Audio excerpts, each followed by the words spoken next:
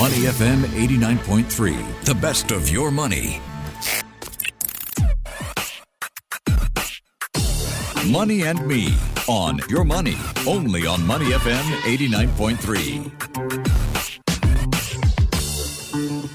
Welcome to Money and Me. I'm Michelle Martin. Now, in August, an S&P 500 global ratings report said banks in Asia Pacific face $425 billion worth of credit losses this year, and that it's expecting $440 billion worth of losses in 2023. The expected losses about 23% higher than the rating agency's prior forecasts that were made in February.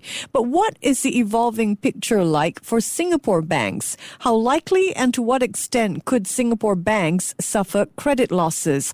Are mortgages at risk for Singapore banks? We examined the potential credit losses for our banks across their entire loan portfolios, retail, corporates, SMEs, and we ask, are these losses manageable?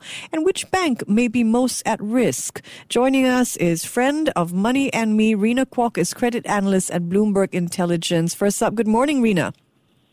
Morning, Michelle. Thank you for having me today. Rena, should we be worried about Singapore banks' mortgages amid rising borrowing costs? Yeah, I think that's a really good question, Michelle. Now, based on our BI scenario analysis, Singapore banks could face very modest credit losses from their mortgages of about $1 to $2 billion in Sing dollar if Singapore enters into a recession. Now, we think that the Singapore bank's capital reserves may stay robust even in our worst-case scenario in the range of 13% to 14.5% CET1 capital ratio, supporting their dollar bonds performance.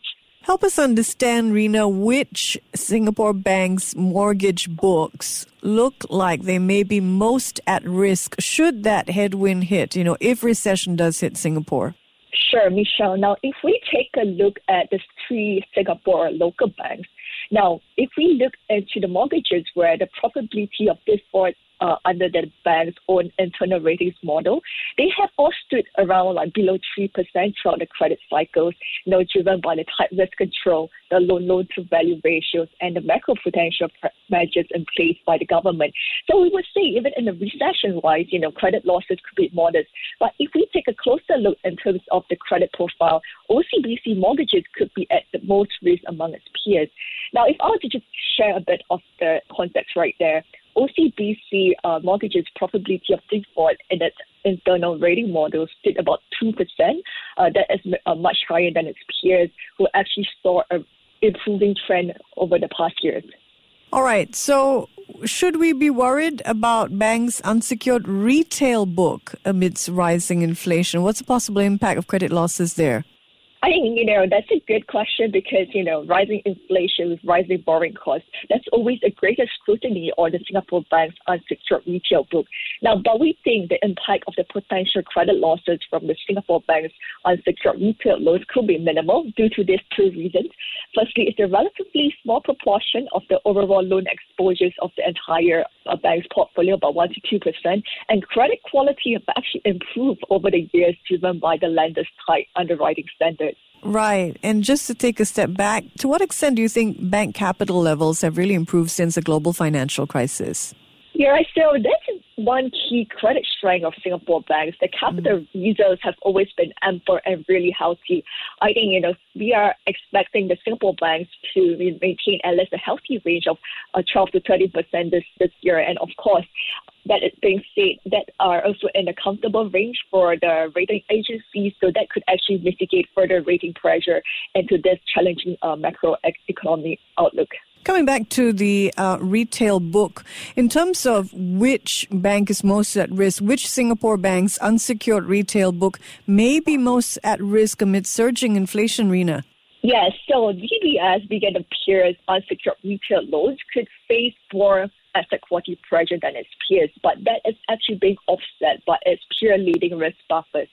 So if you take a look into the unsecured retail loans for the banks, now DBS has about 18 billion in exposure at default for the unsecured retail loans at about probability of default of 2% based on the bank's internal ratings model, and that contrasts to OCBC, which has the least about 6 billion in exposure and probability of default 1%. So which Singapore bank's SME portfolio, Rina, could be at greatest risk amidst these macro headwinds that you've identified?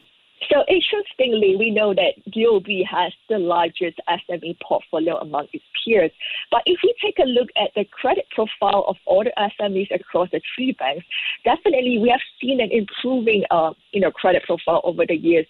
So if we take a look at, the credit quality, they have been improving over the years. And we also see the relief packages for the SMEs announced in the budget this year could slightly offset the impact on this segment. Under the SME portfolio, so OCBC, SME loans, PD, probability of default ratio is much higher than its peers, and it needs a closer watch. And of course, the bank's OCBC, the risk-rated density, RWA density record also increased in this second quarter, while the peers actually saw a declining trend. So in a nutshell, the potential credit losses are manageable for Singapore banks. Let me ask you, do the asset quality in these lenders then remain sound in your book?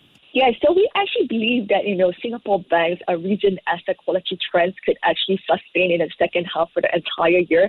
Of course, positive for the Singapore banks is really the ample capital provisions, the provisions as well as the capital reserves that could actually cushion any possible credit losses if they should happen. In terms of accelerating the possible trend of credit losses increasing, what are some potential headwinds that you see? So definitely, I think in terms of the increased macro headwinds, we definitely see a pressure coming along. The rising inflation is definitely going to hit the consumers modestly, as well as the SMEs who are unable to pass on the cost. And that was the reason why we actually ascertained what could be the impact across these various loan types of the Singapore bank's portfolio to have a better sense of it.